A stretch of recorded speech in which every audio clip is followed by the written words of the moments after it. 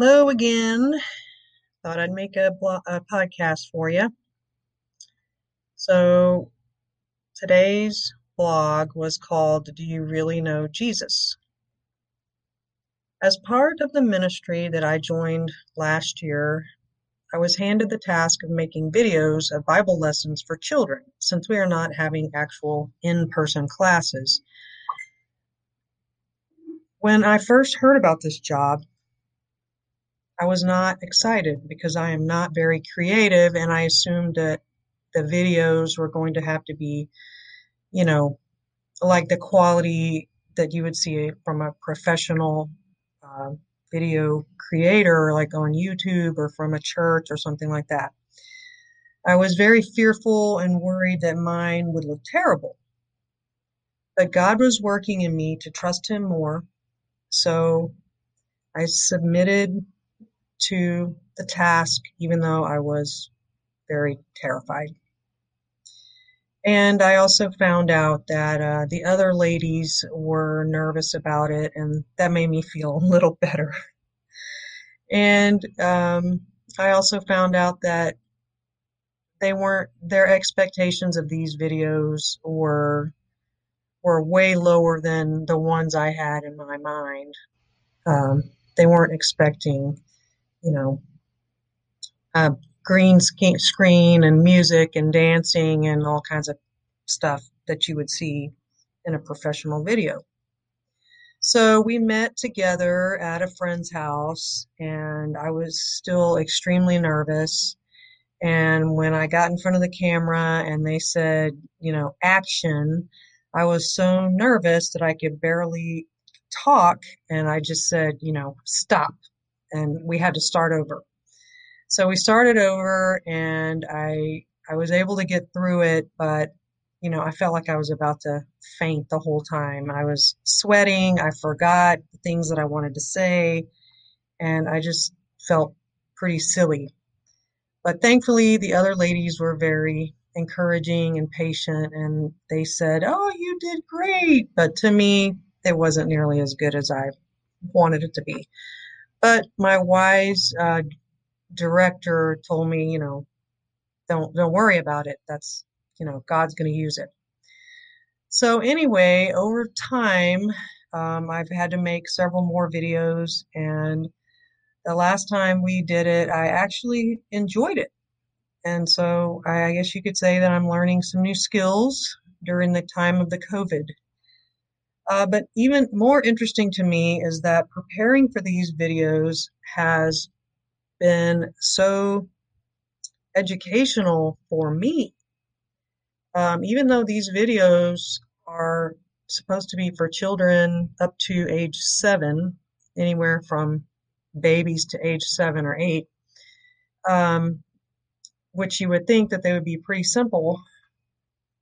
They chose the lessons for me, and I don't know who chose them, but I feel like they gave me the really hard ones.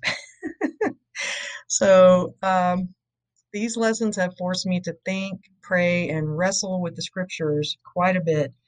And it's usually been like right before I actually made the video that suddenly I understood something even new, that I didn't even understand, you know, right before I started.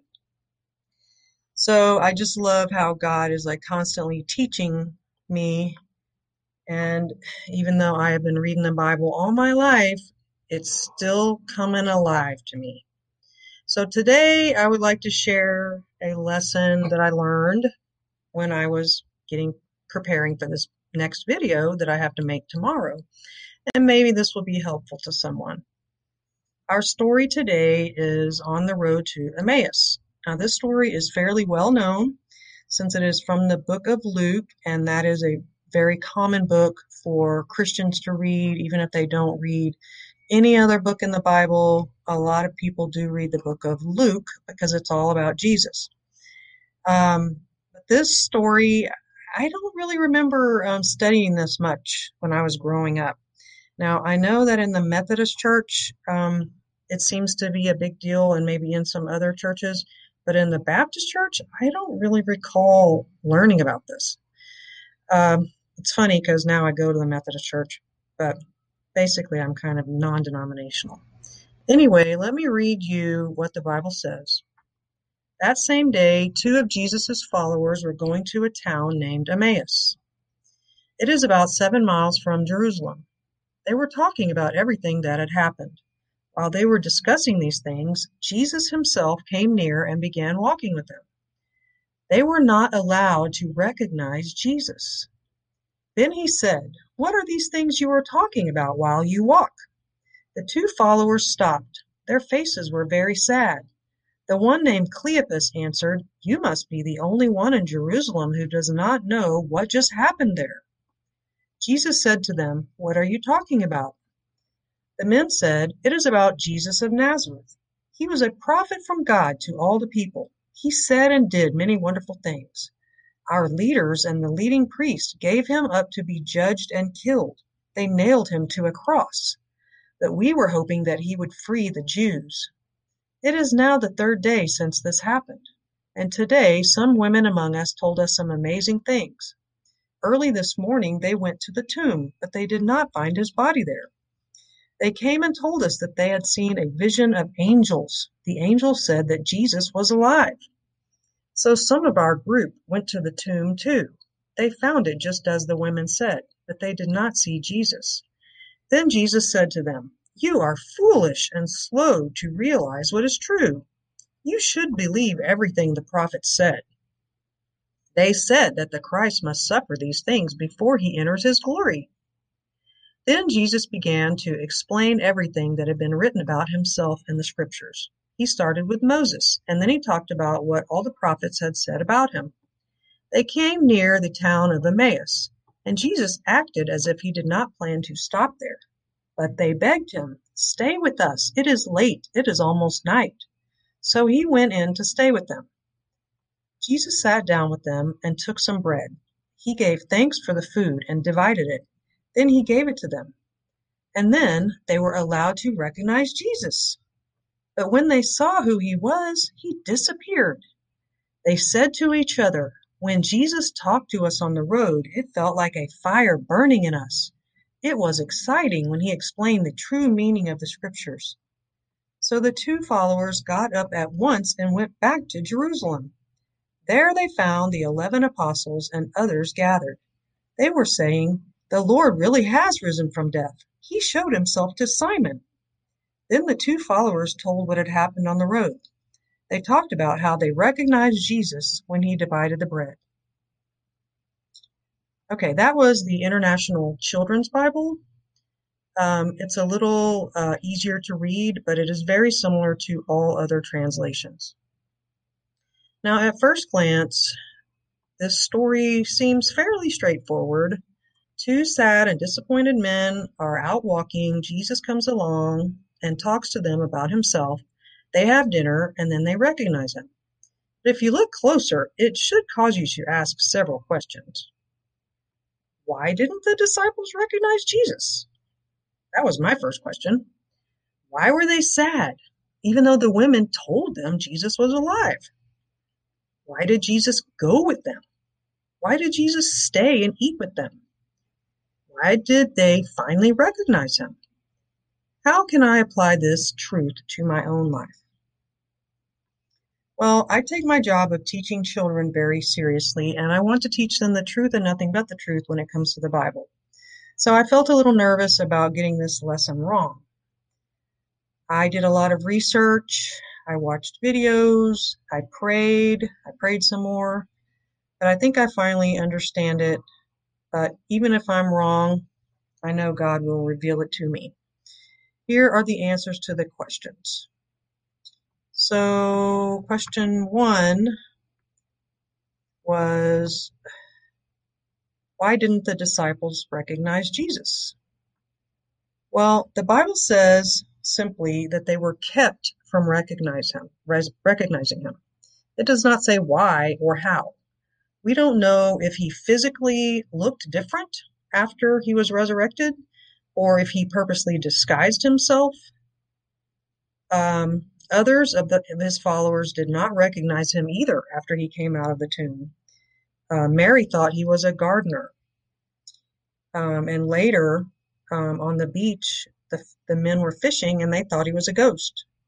Jesus had to reveal himself to them, and then they knew who he was.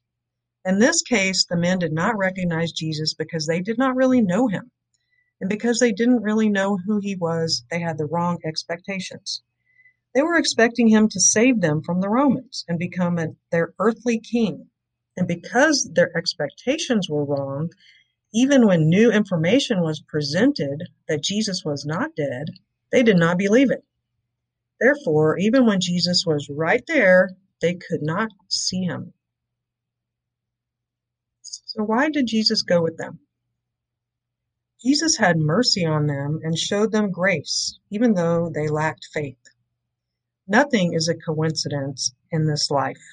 God knows all, and Jesus knew what these men were talking about and why they were sad. He knew they were still blind to the truth about him. Here I will be careful because I do not want to put words in God's mouth. I don't know why Jesus did it this way. I only know that he did it. He went to them and gave them another chance to see the truth. He actually called them fools for not believing the prophets, and they did not get angry and tell him to go away. They wanted to understand. So then he told them how the scriptures foretold that Jesus was going to die and rise again, that it was all part of the prophecies about him. They listened eagerly. Jesus wanted to make sure they had the right information. Why did Jesus come and stay with them? Jesus waited for the men to invite him to come stay with them. After Jesus was sure that they had the correct information, he acted like he was going to keep going down the road, but they begged him to stay with them. So he did. And number 5, Jesus revealed himself to them in the breaking of the bread. This passage is a little vague, and the meaning is much debated among theologians. I am not a theologian. To me, it means that this was the moment that God gave them the faith they needed to understand and believe all that Jesus had taught them. He gave them the bread, they took it, and immediately their eyes were opened and they knew it was Jesus. This was a supernatural moment. This takes us back to the Last Supper when Jesus was with his disciples just a few days earlier, and he told them that the bread was his body and the wine was his blood. And every time they ate bread and wine, they were to remember him. And also, Jesus taught the people, I am the bread that comes from heaven. These men were part of the group that had been following Jesus. There are many other examples of Jesus using food, bread, and eating to teach about himself and believing in him. He said that his food was to do his Father's will. He fed the 5,000 with a few loaves and fishes, and he himself was called the living manna from heaven. They were so excited to share what had happened that they went all the way back to Jerusalem that night. This was about a 7-mile walk in the dark. They must have felt that this information was too important to wait until morning. How can we apply that sense of urgency to share the good news with people in our own lives? What about you? Do you really know Jesus? Do you understand who he is? If you do, you will feel excited and eager to make sure others know that Jesus is alive and he is our Savior. Jesus is not just a prophet who did many signs and wonders and healings and taught people how to live in harmony with each other. He is not just a good man or wise teacher, though he was those things. He is also equal in authority with God. He has been given the authority to judge the world on Judgment Day. He is seated at the right hand of God now. All things were created by him and through him. He is the Word, the Son of God, the Son of Man, the Messiah, our Lord and Savior, Jesus Christ. Even if you don't agree with all of my explanations about this passage of Scripture, I hope you will see that Jesus made the first move in this situation. He went to them. He taught them. He responded to their request to stay with him. And when he handed them the bread, they took it. If you don't know Christ as your Savior, this is your chance. Go to him. Let him teach you. Ask Jesus to teach you about him. Ask, knock, seek, believe, trust, follow. These are not passive verbs. They are actions. Jesus offers mercy, grace, and forgiveness to those who love him. In order to love him, you need to know him. Will you seek him today? I pray that you will. Thank you for listening, and God bless you. And happy Easter.